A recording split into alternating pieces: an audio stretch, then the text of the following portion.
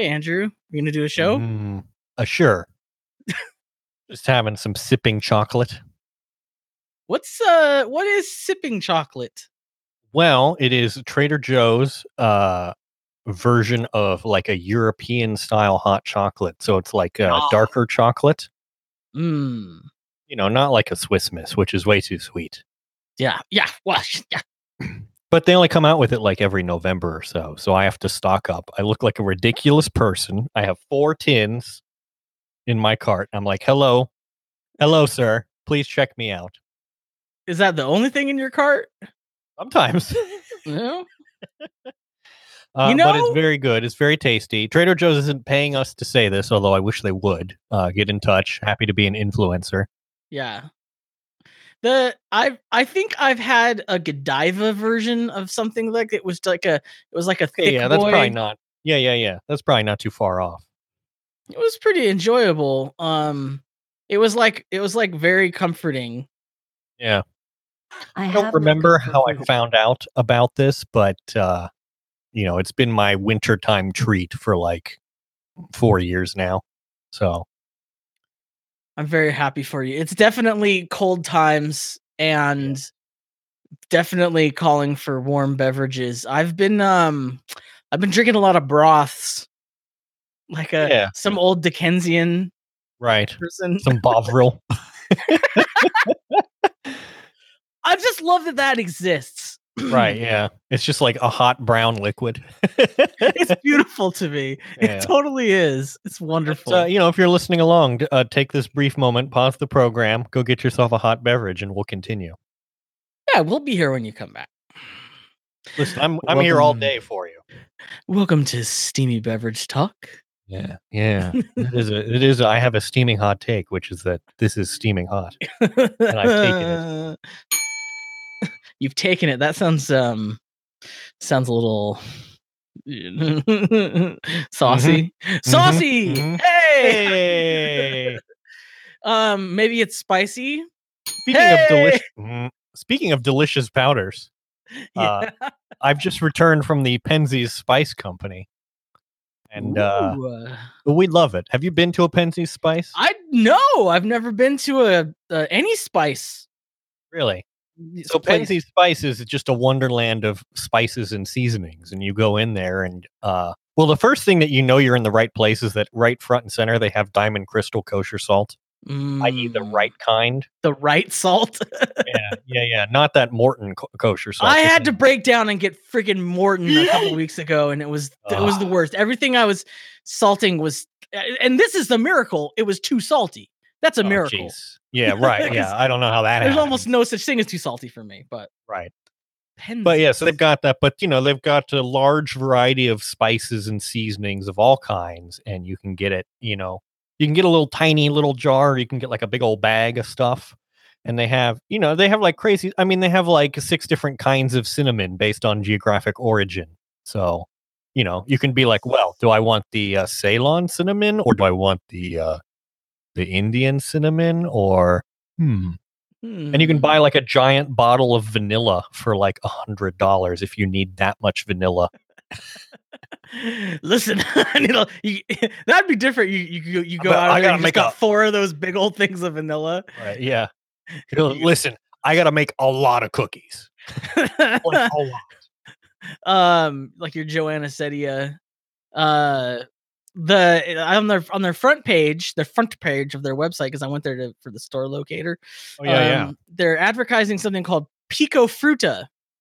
Oh, interesting. Pico Fruta to taste on all your favorite fruits. It's like basically it's a ripoff of Tajín, it looks like. Oh, interesting. Yeah. Well, that's not too bad. It's an artisanal Tajín. Right, exactly. Yeah. I got some garam masala, so we'll see how that is. I'm sure it'll be good. Nice. I've become such a pretentious turd that I now grind my own garam masala. Oh, well, you could get all the ingredients and grind it yourself from Penzies. Yeah, well, that's true. Sure enough. The other reason we like Penzies is because they're anti-Trump, and quite openly so. Oh, wait. Well, that's a spicy take. Yep. They have been they had well, okay, so their I went to their Facebook page. Their most recent post as of October 31st begins with "Impeach this president for good." I like it. But they have been spending. They had a promotion, I think, a couple weeks ago, where all of the proceeds from a given day's sales went into Facebook ads that they were placing that were basically like "impeach the president." They're actually doing more with like that than like actual political organizations. It's kind of crazy, but yeah. That's kind of cool. That's like harnessing the thing that I think right-wing people, like politicians and pundits and things like that, understand that people, left-wing people, like a lot of them don't, well, at least liberals don't quite understand, is that like just dunking on your enemies is very motivating for people. Mm-hmm. Now, you can argue about whether it should be, whether it's necessarily productive, but like there's a lot of goodwill you can buy for just simply doing stuff like that. They also have, I want to link you this post from July 24th that they made. I feel like this is a teensy bit cringy, but it's also kind of funny. Oh, I can't. Okay, wait. It's not. Now we've run into a problem because I'm off Facebook. Well, so am I, but I can still get to it. Oh no, I like have it blocked at the the root level. Like I can't even. So read me this post. Oh, so it says, Schiff, Trump and his campaign welcomed and encouraged Russian interference. Mueller, yes. Schiff, and then Trump and his campaign lied about it to cover it up. Mueller, yes. Not a nothing burger. If you were on the Pensie's Voice of Cooking email list, you would have known this administration's collusion with the Russian government was not a nothing burger for more than 2 years now. You would also have and be enjoying the Czardust Memories nothing burger recipe. And the picture is of Pensie's Spice Czardust Memories Russian-style seasoning. And there's a burger, too, the Czardust nothing burger. I can't tell. This is so funny because I can't tell whether this completely slaps and owns or whether it's like neoliberal resistance brain. Wine mom Yeah. stuff. I mean, yeah. It's pretty good, though. I think it's written tongue-in-cheek enough that like they have to be self-aware of this. And in that case, it freaking owns. Speaking of owning completely, we're gonna do a big, huge event on November 9th that we want people to know about. A special engagement, a special programming note. On November 9th at 3 p.m. Eastern, noon Pacific, on my Twitch, which is linked in the show notes. I think I'll probably try and get the good folks, Chris and Kyle, to maybe host on the Good Stuff Twitch, host my Twitch channel. But we're going to do an episode, and it'll involve a presentation, which is why it's on Twitch, a PowerPoint presentation about the Berlin Wall, which is now I know what you guys are thinking right off the bat. A PowerPoint presentation about the Berlin Wall, won't that be too sensorily powerful? Won't the answer is yes. The answer is yes. It's going to be an experience. We advise that you wear any sort of diaper that you can get. Exactly. Yeah. Buckle up. Buckle up, Buttercup. Right. So November 9th will be the 30th anniversary of the fall of the Berlin Wall. So on that day, we're going to take a look back and consider the history of the Berlin Wall, how it came to be and remain and then go away. And I will be fact-checking, and I will be providing Pinocchios. Punching it up, yeah, right. Yeah. Now, my Pinocchios are going to be wearing lederhosen. Well, that's only appropriate. Yeah. What's the German for Pinocchio? I like it. Isn't Pinocchio German? No, he's Italian, huh? Yeah, no, that's Italian, of course. Is there like an equivalent character to Pinocchio in Italian or in German folklore? German Pinocchio. All I'm finding it will there is an East German film entitled Pinocchio. Yeah, and now we're gonna watch it right now. Yeah.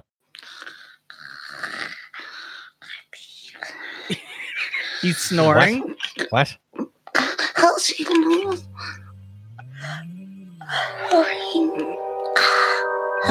He's waking up. Huh? Was ist denn das?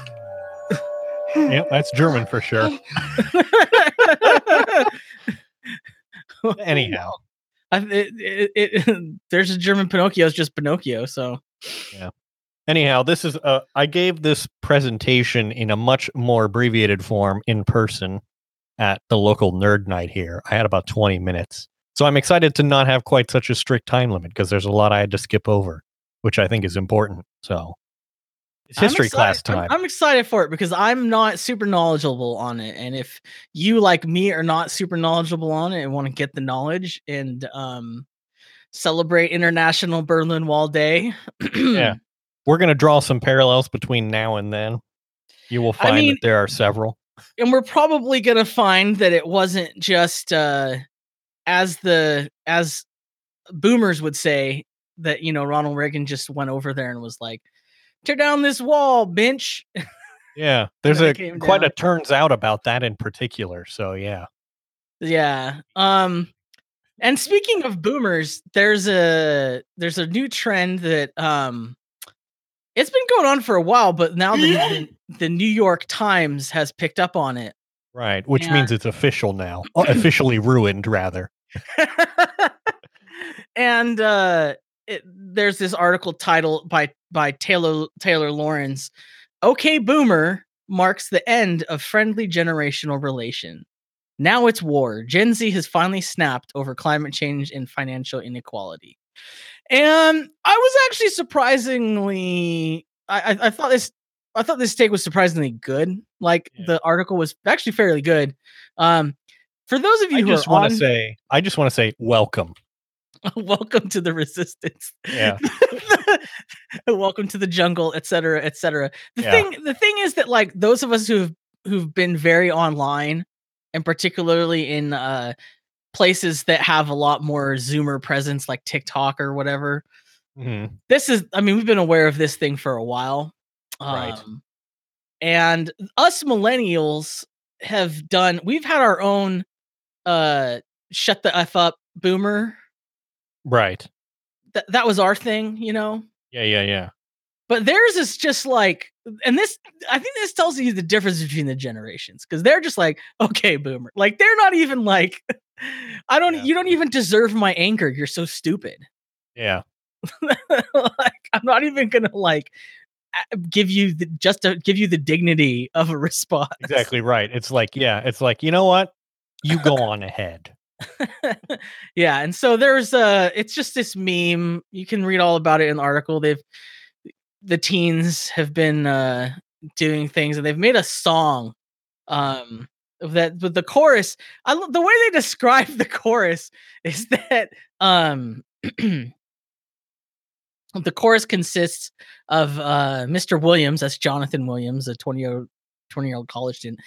The chorus consists of Mr. Williams screaming, "Okay, boomer," repeatedly into the mic. But like the way they describe it, I don't know. I think you get the wrong idea, but here's what the chorus is. Okay, boomer, okay, boomer, okay, boomer, okay, boomer, okay, boomer, okay, boomer, okay, boomer, okay, boomer, okay, boomer, okay. So, I mean, it's perfectly distilled for reactions. Yeah, and so that there's like a lot of TikTok videos of people reacting, telling dramatizing their encounters with boomers. Right. Yeah. And I'd be lying if I told you that I hadn't spent hours and hours just scrolling through that tag. Oh, it's a delight. Just watching the Okay Boomers. Oh, it is beautiful to me. It is so beautiful, folks. You love to see it. It's a wonderful thing. It's it makes me so happy. We've been fighting this war for a long time now, and I'm just not glad to have like some fresh troops, Yeah, welcome, comrades. Yeah, exactly. The thing is that if your reaction is, "Oh no, are they going to use this against me? Am I going to become a boomer now? Oh no." I think check yourself before you wreck yourself. Like, right. Just don't be a boomer. It's that. I mean, That's like that's such like a teenager answer. Like that easy. oh, just don't be a boomer then. Yeah. Right. Problem solved. Exactly. So have you heard of this website, Deadspin? As far as Deadspin, or perhaps Deadspin. Oh wow! Deadspin. About that. Deadspin. Sports news without access, favor, or discretion. Although currently it's nothing at all. And so there's been something happening with this website, and indeed this agglomeration of websites of which Deadspin is a part, lately. Are you familiar with the Gizmodo Media Group? Yes. Right. Yes. So that was sold to private equity, which, as we know, is the smartest thing you can possibly do. And they promptly renamed it Go Media, or G/O Media, because I guess they want to emphasize that The Onion is also a part of it. And promptly began ruining all of it. And that came to a head this week. I added this item to our show notes like on Monday, not realizing just how bad it would get. Because on Monday, I think, I don't quite recall the whole timeline of this because it happened through the whole week. But basically, Deadspin is nominally Go Media's sports website, but of course it covers far more than actual sports. I mean, as far as I'm aware, Deadspin is the home blog of David Roth. Right, exactly. Who is like... perhaps one of the most cogent writers about Trump in this age. So nobody, and he's a sports writer, but nobody nails it like him. So yeah. But it's just been a place for like all sorts of thoughtful, joyful content, like the hate reading of the Williams-Sonoma catalog every year that Drew Magari does. But this did not sit well with the new owners of Go Media, who declared to Deadspin that it should stick to sports. And so that was bad enough on its own, because it's proof that the people who bought the company have no idea why anyone visits any of the websites. Also, that they don't like, because basically the whole point of the Gizmodo Media Group websites is that they speak truth to power in a way that is completely unconcerned with the consequences. And this obviously greatly annoys people who have power, which includes people in private equities. Of course, they didn't like that. They had to put a stop to that. But they don't understand that that's the whole appeal of the web. Like, they don't understand that that's what gets people looking at the website. Precisely. Yes. I didn't go to Deadspin to read about sports. I went to read about the many other things that they talk about, you know? But that's fine. They had to stick to sports. So they had a whole day in which they posted non-sports related content under the tag "Stick to Sports." And in response to this, the interim editor-in-chief, Barry Pachetsky, was fired by Go Media for not sticking to sports. And then so that happened, I think, on Tuesday. Let me find out exactly. One moment, please. It's hard to keep up with all this. I mean, it's just kind of like, it is very difficult. Yeah. Weeks feel like they're compressed into like days. Right. I mean, this feels like it happened like a month ago. So yeah. This happened on Tuesday. Yes. Barry was fired. And then basically the next day, the vast majority of the Deadspin writers resigned. And then it finally came to, on Friday, the very last writer who had been working for Deadspin resigned. So there are currently no like salaried staff employed at Deadspin. And from this point forward, any articles that are posted will be from like freelancer scab people. So yeah, they basically ruined this website by not understanding what the heck the point of it is. And you can read, I put several articles in the show notes that sort of recap exactly what happened. It got so ridiculous because basically a writer for Jezebel, which is a sister site to Deadspin, wrote an article on her personal Kinja blog, which is a thing you get, called Jim Spanfeller is a herb. And Jim Spanfeller, what was that? So Jim Spanfeller is the current CEO of Go Media. He's the guy who's been putting out all these stupid mandates and generally being a complete idiot. If you look up idiot or clueless moron in the dictionary, it will show you a picture of Jim Spanfeller. Like, if you look at pictures of him, he looks like a complete moron. His hair is terrible. Like, he's a complete moron, obviously. So she wrote a post called Jim Spanfeller is a herb, which became very popular. In response, the Go Media folks first changed the URL of her personal Kinja blog so it couldn't be found.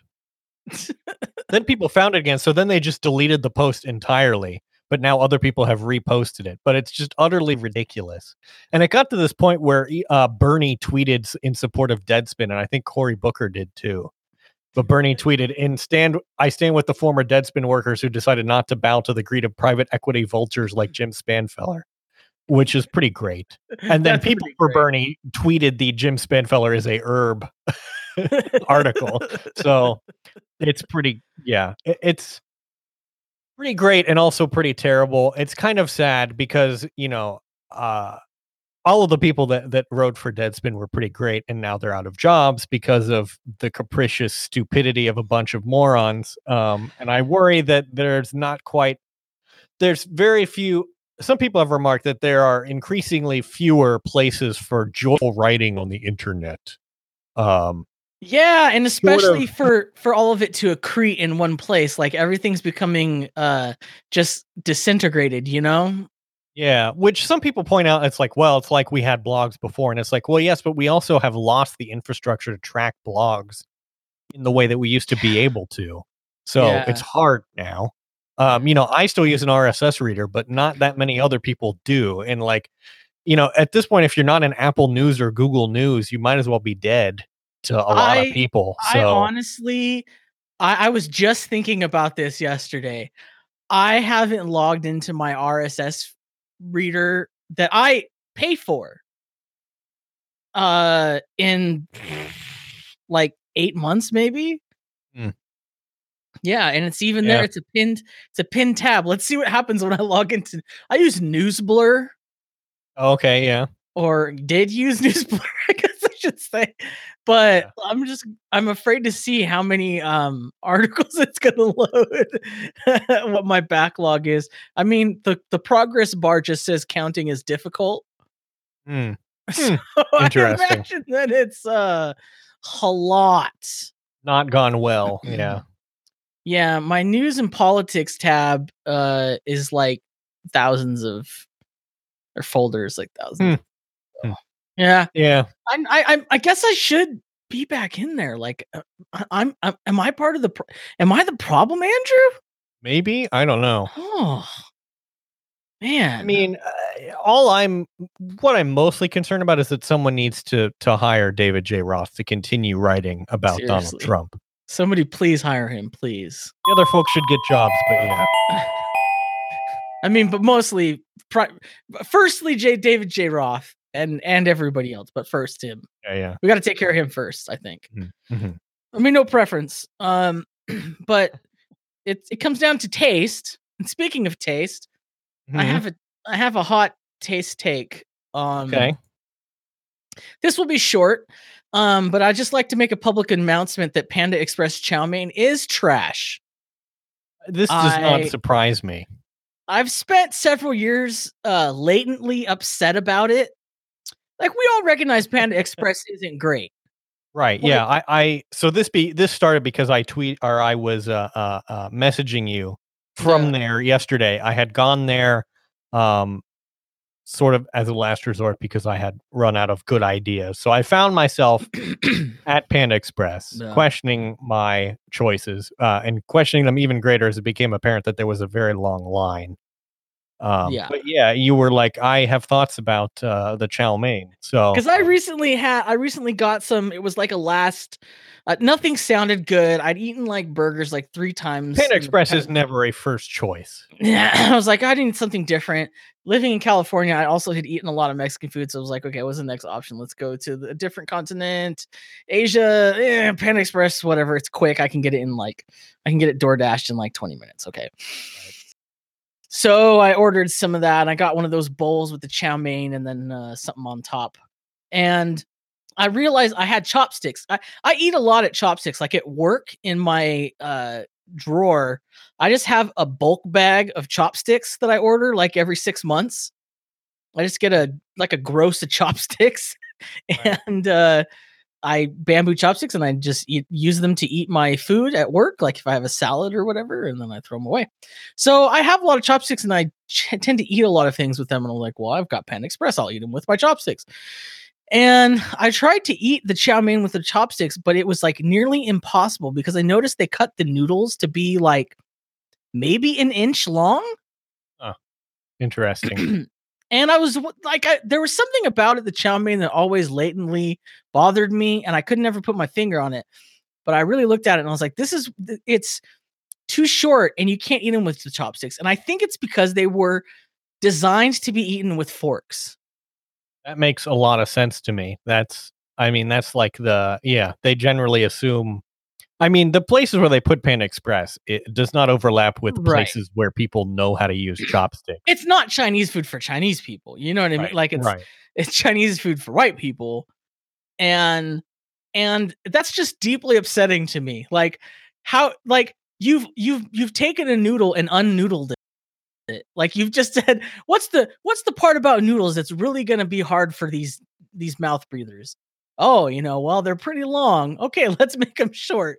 So every time I eat at Panda and get chow mein, I always like realize later on in the day that I've got like chow mein bits down my shirt. Like, because I was eating and they fell out of my shirt. So not great. I don't know. Not great. So that's just my Panda Express take. That's all I have to say. Yeah. You were banned from the server. Oh, now I gotta really pop off. Oh boy. You sent me, you're the first person to send of many to send me this take by Farhad Manju at the New York Times. Right. And they have an opinion. Mm-hmm. They do, yeah. of California, and it's the end of California as we know it. The fire and the blackouts are connected to a larger problem in this state, a failure to live sustainably. Now, I understand that California is a monument to man's arrogance, essentially. Is that correct in your assessment? Here's the problem. Okay.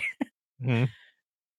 It's extremely unbearably pretentious for people to all of a sudden realize, folks, I think California isn't perfect. Yeah, right. I always thought it was. Folks, I've made a discovery. Folks, California had everything. It had the movie. It had the salad. It had even liberalism. But now it's bad. Oh no, my whole conception is shattered and I can't understand anything anymore. Yeah. Buddy, California has never been perfect. Like I don't even know. Yeah. Now listen, I stand in California. I love California. I'm a big behind me on my wall is a giant California flag. I'm a big fan of it. Okay? But it is to act as if it was some sort of paradise that has now been shattered is a super right, yeah, like way of seeing it was things. all going fine. It was all fine until lately, and now it's affected me, right? Yeah, like if you never heard of like the Watts riots, if you never heard of like the terrible things that happened in the gold rush, if you never heard about the things that happened to Native Americans here, or you know what I mean? Like there's tons of history of things being wrong in California, the income inequality, all of this stuff, and to me it's a cheap shot. Yeah, to just take something that's in the news and to try to like, well, I can do 1,000 words on this. And I don't know, it just really bugs me. And I felt bad because you sent me the article. It was kind of late at night, and I was just like, wall of text. Right, yeah. It's just like, and one of the big things is that what he's specifically describing as the impacts of income inequality and climate change, which he says are the results of insustainability, are things that poor and working class people have been living with in California since like forever. Right. Like, yeah. None of as this far is, none of this is new to a lot of the people that it's been affecting. Yeah. Yeah, people have been affected by the income inequality and the environmental issues in California. Like, I remember there was like a big kind of change, like somewhere around the Bush admin, like maybe right before 9/11, but definitely after 9/11. It's like ever since then, basically for California, a lot of things have been kind of a slog. And we've, at least working class people like me, have definitely experienced issues of climate, via fires and droughts and just crazy weather events. Right. Pretty much ever since then, consistently, and it didn't all just magically go away when like Obama came to office and Wait a minute. What? and we had lots of Democrats, and we got rid of Arnold as the governor. Like, Go figure.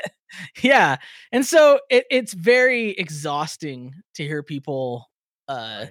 now that it affects me, a rich, or I'm sorry, I'm not trying to put that on Farhad. Like, there are probably more, you could say, professional class people, but Right. the thing about they aren't living, for example, where you are, where a lot of the effects are more acute, right, like you yeah, know the struggle of like the drought and water rights yeah. related issues more so than they do. Yeah, like, so for instance, where I live, the cost of water is through the roof, because the state as a whole said, okay, water districts, we're going to give you the ability to like levy higher rates to help curb water use, Okay, yeah, and that makes a lot of that's the power of the markets.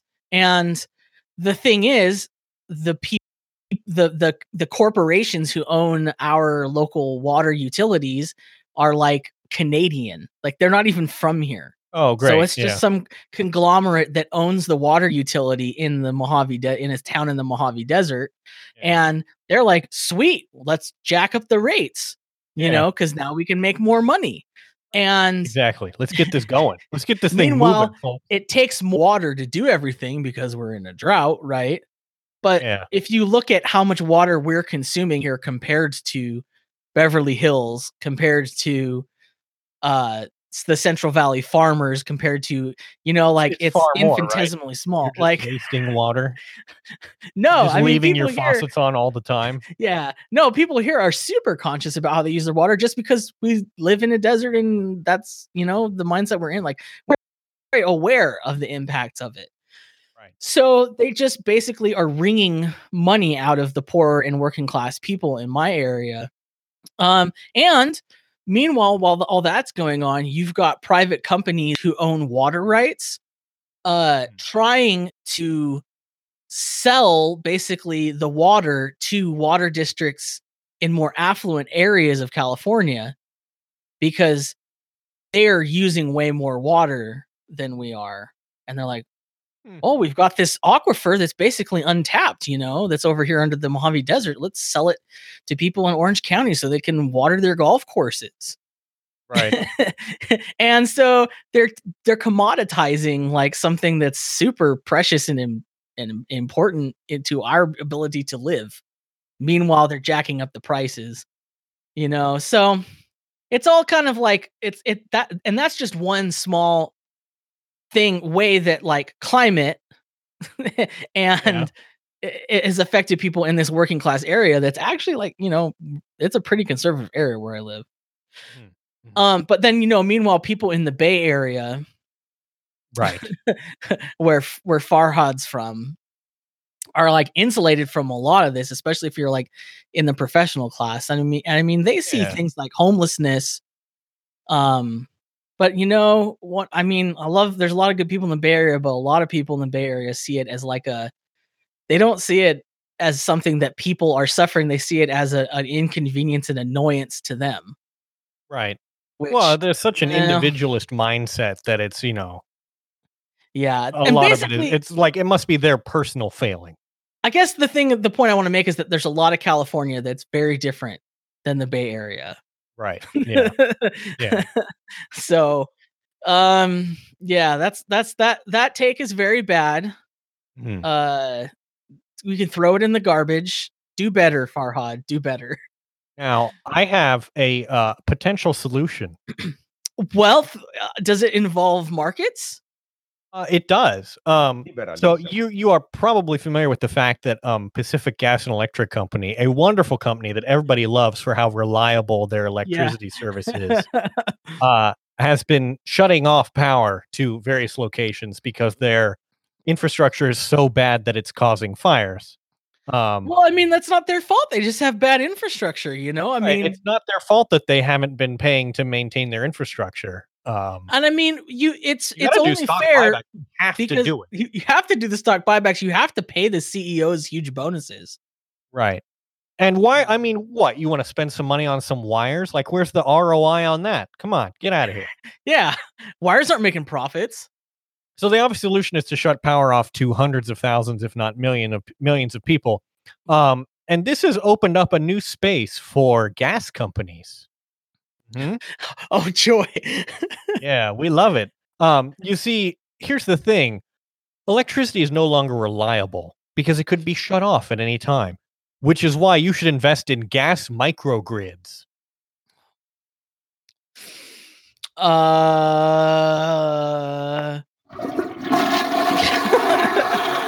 I'm gonna give that one a big old flushy. Right. So here's a quote from Southern California Gas Company, which told the state's Public Utilities Commission in August that communities affected by preemptive blackouts need a hedge other than electricity for obvious reasons. Electricity is the one energy supply that will be turned off. These communities could use gas-powered microgrids to keep the lights on, the gas company suggested. And it's like this is where you apply your for whom theory, which is for whom is this good for? And when you consider that gas has generally been falling out of favor because it causes climate change, suddenly they're going, wait a minute, there's a valid use for gas over here. And it's like, okay, no, I don't think so. Yeah, the natural gas people have really been wilding out in California, like really getting like cities to like write into their laws like a sort of like privileged place for natural gas. Right. And they phrase it like Yeah. clean and natural gas, like. So this is just part of the well, whole we campaign. we have a similar thing here. There's a company called Enbridge, which is an oil and gas company, which is headquartered in, take a guess, I don't know. Calgary, Alberta. Bruh. We love it. This is, you know what? I'm sick of the Canadians skating by on their, oh, we're just nice, little, polite, and happy, friendly Canucks. This is the thing. This is the thing. Playing hockey. Yeah, this is the thing people observed about Justin Trudeau is that he would go to the climate march on Monday, and then the next day he would like push through legislation about oil pipelines. Like, it's a thing. They're skating by, and I mean, look, we love our Canadian people, listeners, but your oil companies are bad, and they keep pushing their products on us. And yes, I don't want it. I don't want it anymore. But there's this oil pipeline that goes through Michigan called Enbridge Line 5, and it goes under the Straits of Mackinac, which is a particularly sensitive area. And this pipeline has been in place since 1953. Like, the original pipeline is there. So it's not in great shape. And the company would like to replace it, and everyone else would like the pipeline to just go away. So they've been spending massively and like suing people to basically force it through. And it's great. We love it. Well, the thing about it is that we know that new pipelines actually don't leak. Oh, really? Interesting. Yeah. How does that work exactly? Well, you put the pipeline down, and then what? You just have to understand that that with these new technologies, the concerns about leaking pipelines are just kind of overrated. Like, for certain portions of the Keystone Pipeline have not been shut down recently after 380,000 gallon oil leak happened in North Dakota, which was what people were initially concerned about. And we're told that dismissively, like, oh, you just don't believe in science and engineering, so you're dumb. Right. Yeah. So what they did, here's the thing. This is how dumb this is. In 1953, they thought we need to build an oil pipeline. So what they literally did is just put an oil pipeline on the bottom of the lake, unprotected. So then when things like anchors hit it, it leaks. And they go, oh, well. So now their solution to this version 2 of the pipeline, they said, oh, we're going to dig a trench and bury it. And that will be less environmentally disturbing. And I'm like, okay, you're going to dig a giant trench through the Straits of Mackinac and then bury the pipeline. Okay, sure. Great. Yeah. Seems good. Anyway, we need the gas because it's what we use right now. And so we need it. We need it. Yeah. Folks, that's basically their whole argument. I like it. I like it. I like it. You know what? I don't like it. I don't. Can we move on to something happy? Let's do that. Let's move on to something beautiful. You know what? Let's talk about my son. Your beautiful son. I have such an appreciation for your beautiful son. Please you. tell us Very about proud. your beautiful son. Well, my son Brad Leone, as people call him, right, is a cook and a chef personality on YouTube, right, for the Bon Appetit Test Kitchen. We love it. It's the best. Yeah, I love to see it. It's beautiful to me. He is a beautiful, pure, loving soul that is just full of energy and vim, and he hosts a show on their YouTube channel called It's Alive with Brad. Right. Yeah, which I have recently partaken of. You've just been mainlining. I have been mainlining it. It is a delightful show. Brad is a very good presenter. And the editing is great as well. But the entire Bon Appetit Test Kitchen body of work on YouTube is very delightful. It's the best food content by far, and probably some of the best content currently being created out there. It's so good. It's just so good. It's very good. This is an article in the show notes about Claire Saffitz, who is, of course, the chef for the Gourmet Makes series, where she makes gourmet versions of junk food, which is a delightful show. Who we must protect and serve and cherish.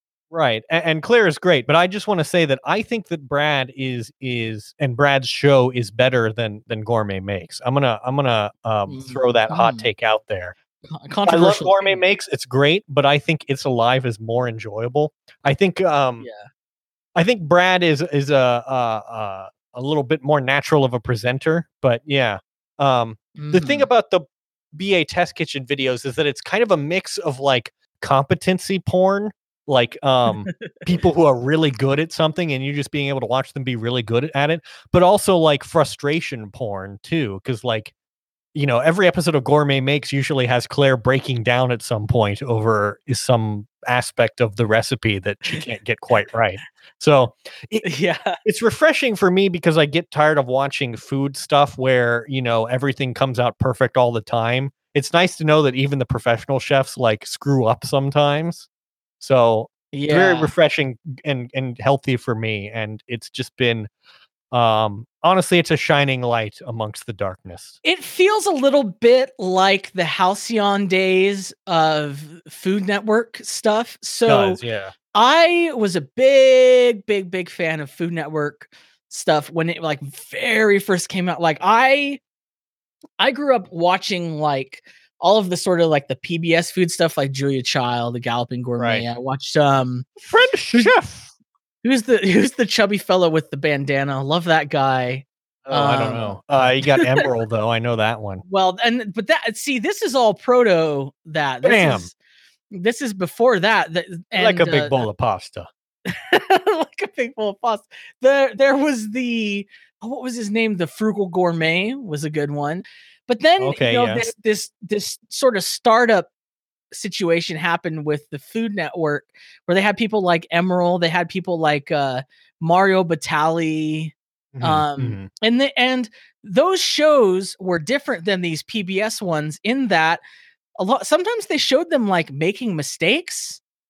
They kind of like had personalities and talked about things other than the food directly. And it was just, it was pretty enjoyable, but then it just became a behemoth. And now you have like Giada makes cookies on the Italian coasts.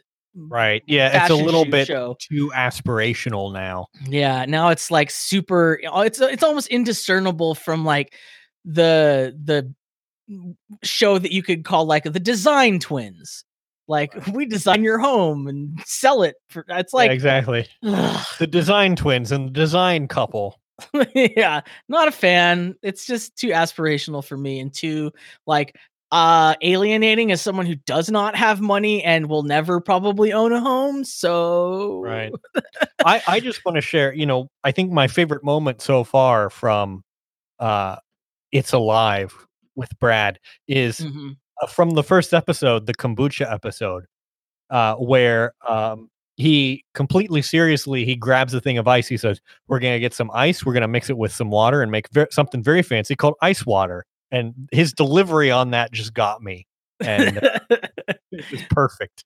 Good old ice warder. Yeah, Warder. Yes. Because he's from Jersey. So he has a Jersey accent, which also makes it beautiful. Especially because all the edits and stuff, they intersperse little bits making fun of his accent all the time. I'm just happy that it has been as popular as it has become.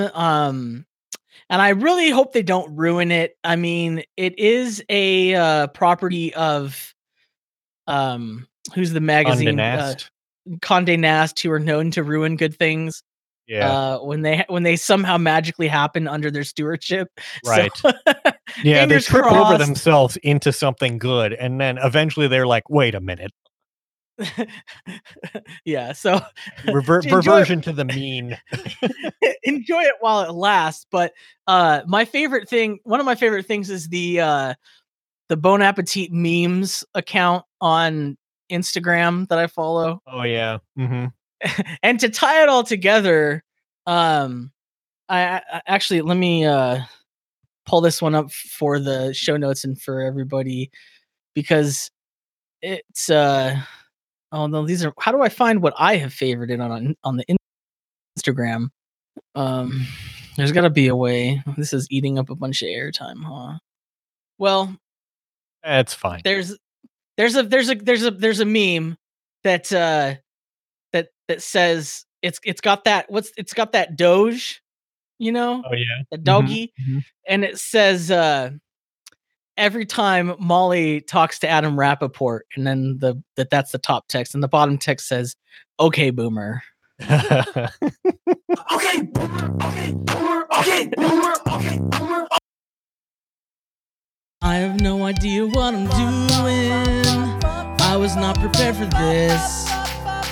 I'm trying and I'm learning. Thank you for your patience. There's so many mistakes I have already made, but I'm working to be better day by day. And I think I'm gonna make it, but for now I'll say I have no idea what I'm doing. I have no idea what I'm doing.